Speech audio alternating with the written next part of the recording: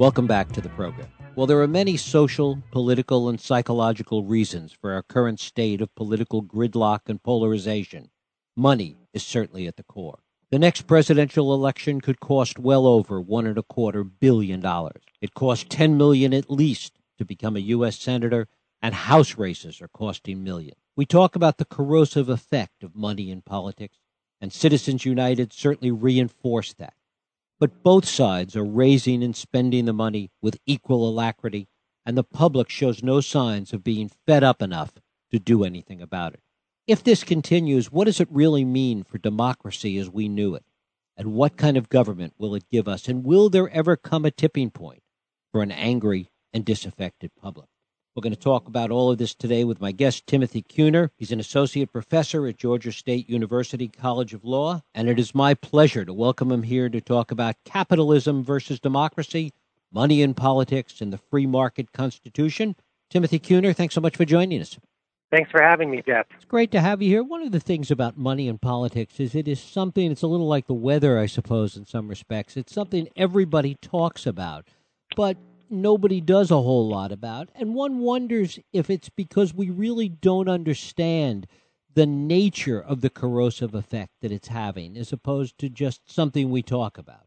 I think that's fair. It's the effects of money in politics are so vast, and they occur in so many different areas of society, from farm policy to trade policy to climate change policy, to workers' rights, civil rights, pharmaceuticals, and the ability of the government to regulate those for consumer safety.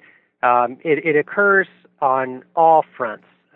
The power of donors and spenders to influence the political platforms of our parties, to influence the debates and really make the outcome of debates a foregone conclusion, because all of the senators and congressmen are trying to please their campaign funders. This ability to make the debates kind of a foregone conclusion and to make politics feel like an empty and cynical exercise, that all occurs in so many different places, in so many different times, that I believe that the impact of money in politics just starts to feel like the world as we know it, as opposed to a concrete problem that we need to respond to. And that's really the issue, is recognizing that the dysfunctional, cynical, and rather sad and frustrating world that we know, recognizing that that world is actually not necessary and that we don't have to live with it, and it's the consequence of rather concrete policy choices made mostly by the Supreme Court, actually. Of course, to begin to turn that clock back, to begin to make these changes, it's going to take us a degree of public engagement that we really haven't seen on a really grand scale. That's absolutely right, because the responses to money in politics that require less than massive public engagement are not sufficient. And so when you see Congress tinkering around the edges, saying, oh, maybe we'll try to get a little more disclosure of where political money is coming from, or maybe we'll try to reform the tax code a bit so that dark money groups and shadow money and super PAC money it has to jump through some more hoops prior to dominating the electoral discourse. These sorts of reforms that tinker around the edges are good ideas, but they're insufficient to respond to the depth and the breadth of the problem. And so when we're talking about what would be an enduring reform, we're talking about a constitutional amendment, and that requires everyday people and the great majority of people really in this country to recognize that their rights and their policy preferences are going to be ineffective unless they're able to bring some integrity to democracy. And that requires going over the heads of Supreme Court justices. Talk a little bit about the historical context, because certainly while the sums of money are so much greater, and the degree to which it is pervasive, as you just detailed, is certainly more extensive than it's ever been, the influence of people with money, the influence of donors, the influence of people of import has certainly been with us throughout the history of the Republic. What's so fundamentally different today? It's right to say that this is not a new problem in essence, And so you can look back to the early decades of this country, in fact, up until the 1840s or 1850s even, when property restrictions on the vote endured. And so certainly at the time of the founding of this country and for another solid 50 years or so, it was extremely common for even white males to not have the right to vote, because under many state laws, only white males with a sufficient amount of property were given the vote. And so this is one of the reasons Andrew Jackson's presidency is so interesting and his legacy is so important, because Jacksonian democracy expanded suffrage to all white males, and of course that wasn't nearly enough. That was barely a beginning point, because then you had to deal with slavery and the absence of due process and equal protection, and the fact that black people couldn't vote up until 1870, the fact that women couldn't vote up until 1920, that poll taxes endured up until the 24th Amendment in 1964, and the Civil Rights Act and the Voting Rights Act in the following year. And so the obstacles to full citizen participation are nothing new, and certainly people with property had tremendous advantages throughout the history of American democracy. Now, what's different about it today is that this state of affairs, where people with capital, corporations included, have much more political influence than ordinary citizens, we came to a sort of confrontation with this in the 1970s, when, after the Voting Rights Act had been passed and was being enforced finally up into the early 70s, there was a sense that, okay, we've gotten to full suffrage without obstacles, and now can we finally deal with the elephant in the room, which is the conversion belt between economic power and political power? Can we finally deal with that? And what's unique, right, is what's important about that moment is the Congress spoke and the people spoke. And in the 1970s, the first comprehensive package of campaign finance reform was passed. And so what's different, and then many states, of course, also followed suit before and after. So what's different about our political moment is that we've actually confronted the problem of wealth in politics, but the Supreme Court has reversed those efforts and said it's unconstitutional to care about political equality in the financing of elections. And so that's the really singular thing about our present day, is that we've recognized the problem, we've acted on it, and the Supreme Court keeps throwing it back in the face of the public, in the face of state legislatures, and in the face of even the Congress. And part of the argument, the core argument, I suppose, for the courts has been this notion of money as political speech. Talk a little bit about that. Sure. The Supreme Court's ability to throw all of these reforms back in the public's face, that wouldn't be possible without a series of justifications for why, in their view, campaign finance reform is unconstitutional as a violation of the First Amendment free speech clause, which just says Congress shall make no law breaching the freedom of speech. So the question is, what is speech? And in 1976, in the Buckley v. Vallejo case, the Supreme Court, the Berger Court, wrote that money was speech, essentially, and that democracy should be understood as a market, and that this effort by the Congress to limit expenditures was an unconstitutional violation of free speech because it restricted this market for speech, by which they meant really a financial market for political spending. And so that was 1976, and these sorts of justifications only continued up until even the present day. And so in 1978, the Supreme Court ruled in Bellotti that corporations had the right to spend on referendum or referenda questions, right, questions submitted to the citizens of states, to spend in those referenda processes in order to influence the outcome. And that case, well, it didn't say explicitly that corporations were citizens. It set the stage for Citizens United, the case in 2010, written by Justice Kennedy for the majority, that did say that corporations really are citizens for purposes of political spending.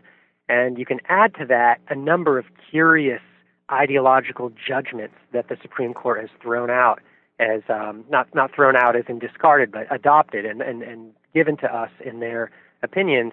Another one being that political equality is an unconstitutional rationale, democratic integrity is an unconstitutional rationale, protecting the time of elected office holders so that they can pay attention to their geographic constituents and not just their funders, that too is an unconstitutional reason for limiting political expenditures.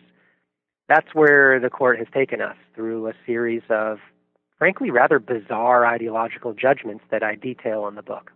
And the fact that it is not, we tend to think of this as Citizens United as being a singular example because that's the most famous case. But because, as you say, this is a series of rulings going back to Buckley v. Vallejo, the precedent is firmly established as far as the court's concerned.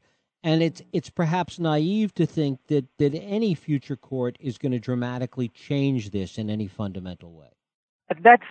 I agree with that, with just a small caveat, which is a future court could, if Democratic presidents were to appoint new justices, which might take a while, and the balance were to shift from the Roberts sort of ideology back to maybe a more balanced Rehnquist court sort of ideology, they could later overrule Citizens United in the latest case, McCutcheon, just as the Roberts court overruled McConnell and Austin, which were two cases that spoke about, pretty poetically, about the dangers of corporate political power. So I do think there could be future reversals, but I agree with you that what the court has done at this stage is so comprehensive and so well established that, the best thing we could hope for is now a sort of a minor pendulum swing, and that's not a satisfactory solution to a problem that's so structural and so deep-seated. Given how structural and deep-seated, are there solutions that we should be looking at with respect to transparency, with respect to the way money is used in politics? Are there solutions we should be looking at that coexist with this series of rulings that the court has made that would be worst case interim steps, at best case, the best we can hope for? Sure. There's a variety of legislative proposals, some of them at the federal level, some of them in the states, to increase disclosure, to tinker with the tax code, to diminish the power of super PACs or the dark money groups, which operate supposedly as charitable sorts of organizations.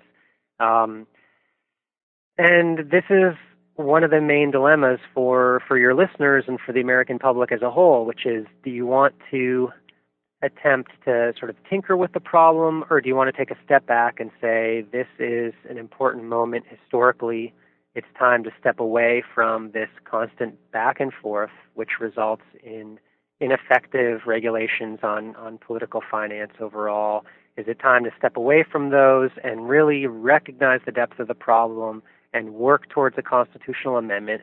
And amendments, although they're few and far between, there have been 27 of them, and they do tend to mark the difference between stages of radical injustice and a social, countrywide confrontation with that radical injustice, leading to a new constitutional understanding of what our republic is all about.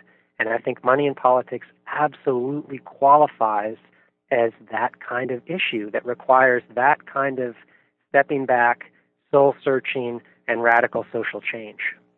What does that constitutional amendment look like to you? So there's a number of proposed amendments, and you can if you Google constitutional amendment, money in politics, you'll find a variety of proposals. I think perhaps the leading one today is Tom Udall's, senator out of New Mexico. And but the components across the amendments are there's a bunch of common components, right? And one of them is to say that just to restore the constitutional power, or to make explicit the constitutional power to regulate electoral finance. And so they can say there's language such as the Congress shall have the power to regulate political contributions, where donors give directly to candidates, office holders, and parties. Congress shall also have the power to regulate political expenditures, where people and corporations spend in a so-called independent fashion, right, independently from what office holders or parties might want. There's also the question of corporate political citizenship more broadly, or corporate political citizenship more specifically, just as regards political spending. There's the question of public financing of elections. Two of the main Supreme Court cases that have been most troubling in this regard overrule the sorts of campaign finance mechanisms that give power to the general public over donors and spenders. And so there's the Bennett case and the Davis case, 2008 and 2011, that reverse efforts by the U.S. Congress as well as the state of Arizona to make campaigns accountable to the general public and not just big donors. And so some degree of public financing could be also an important part of this constitutional amendment. But what I want to emphasize to your listeners is that the constitutional amendment is a massive conversation that everyone needs to be involved in. And the best way to be involved in that is to understand the depth of the problem, to wrestle with the Supreme Court and what it has said, and on the basis of that kind of knowledge, to make an informed decision and take a stand. Given how big the problem is, and given the parity between the parties, that this is one of those odd things and that it's almost a nonpartisan situation. You look at some of the huge donors and they give to both parties. The amount of money that's being consumed by both political parties is enormous. Can this be something that literally collapses under its own weight? If you talk to people in political life, one of the things they will tell you in unscripted moments is their frustration with having to spend as much time as they do raising money. Absolutely. There are reports from interviews that suggest that office holders on both sides of the aisle are fed up with the whole system of having to cater to donors and spenders and to be always looking over their shoulders for the next super PAC that's going to attack them or the next super PAC that's going to support them. And this kind of constant attention to the money game takes them away from what a lot of them, at least perhaps not all of them, but I think a lot of representatives wanted to do by getting into politics in the first place, which is to be in touch with constituents, to consider public policy issues in good faith, to deliberate on the major questions of the day, and to be able to do all of that in good faith instead of being immersed in this strategic game about what views do I need to publicize in order to attract more money? What views do I need to steer clear of in order to prevent my donors and spenders from fleeing to the other party or my opponent? And so I don't think this is a situation that's really best characterized by a ton of bad apples. I think this is a situation characterized by the rules of the game being inappropriate to the kinds of results we want to get. And people are just responding to the incentives that they have in front of them, which is they need to raise a lot of money. And corporate executives also come out against the money game and say, we're tired of feeling extorted by these cash-hungry candidates and office holders and parties. We feel that if we don't contribute to their PACs and to their election campaigns, they may very well pursue policies and laws that are against our interests. And clearly, you don't want the leaders of the economy thinking that way. You don't want our economic leaders thinking that if they don't play the political game, they're going to fall behind in economic competition. That results in a corrupting and inefficient force within capitalism. That's also part of the problem that the country's facing. Given then the frustration that office holders feel about this, given the increasing frustration among corporate executives about having to give this money, given that there's a system that nobody really likes, what's keeping it going? The Supreme Court. The Supreme Court and, a cadre of money and politics advocates that have sprung up to help lobby the court by bringing all of these cases and laying out all the arguments that the court ends up adopting. But those are very few people. There's really only a few committed plutocrats really out there who are saying, no, I really want to keep spending my tens of millions of dollars. And so you get, your Sheldon Adelsons and your Foster Frices and your Koch brothers, and you get lawyers like Jim Bopp, and you get some academics like John Samples and Brad Smith, and to a lesser extent Martin Reddish, who I think is a really thoughtful guy, but whose view of the First Amendment leads to and supports plutocracy. And you get these folks kind of lobbying the court and doing what good academics and good lawyers are supposed to do, honestly. It's just that their views empower the court and give the court something to draw on as it opposes the vast majority of office holders, the overwhelming majority of citizens, the overwhelming majority of state legislatures, and strikes down all of these reforms that we so badly need. So it's really the Supreme Court, ultimately, that is keeping this crazy system in place. If the system continues as it is at its current pace, what do you see as the ultimate consequence? The ultimate consequence, it's actually hard to be too dramatic on this score, because the ultimate consequence is the ongoing transformation of our political system from government by the people, of the people, for the people, to government of the spenders, by the donors, for the wealthy. And that sort of plutocratic model, that sort of consumer sovereignty instead of popular sovereignty, is what we're moving towards, and maybe what we already have, to be honest.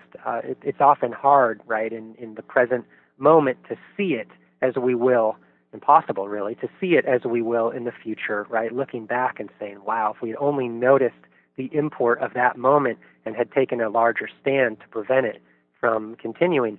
So rather specifically, you're going to see the growing disenfranchisement of the ordinary people, whoever's not a millionaire or a billionaire. You're going to see the growing commercialization of politics. You're going to see political activity characterized by investing and spending, hedging your bets, supporting both parties, trying to achieve political results that favor your business interests. You're going to see rising political and economic inequality. And rising economic inequality that we're reading about in Thomas Piketty's work, this really famous book already, Capital in the 21st Century, also detailed by many other economists. This rising economic inequality depends on the political inequality that leads to laws that don't regulate markets effectively. And so you get crises, you get scandals in markets because influential actors within markets have co-opted the government, and the government is powerless to do what needs to be done to make capitalism work for most people. So the future is incredibly bleak if we continue down this road. And that's why I think it's really a great time to read McCutcheon, to read Citizens United, to read Buckley v. Vallejo, to consider whether this is what we want our country to be about, and if not, to do something.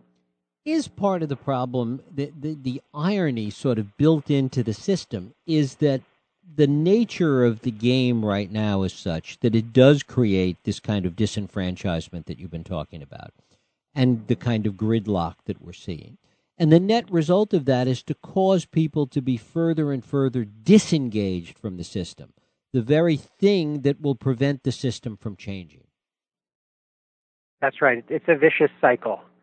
And public opinion polls show growing public frustration, lesser and lesser approval of the Congress. In fact, one of the opinion polls I saw actually reflected such low approval of Congress that you could conclude that actually communism was more popular than the Congress among the general public. And certainly, I'm not advocating for communism, but I thought it was interesting that they got to a point that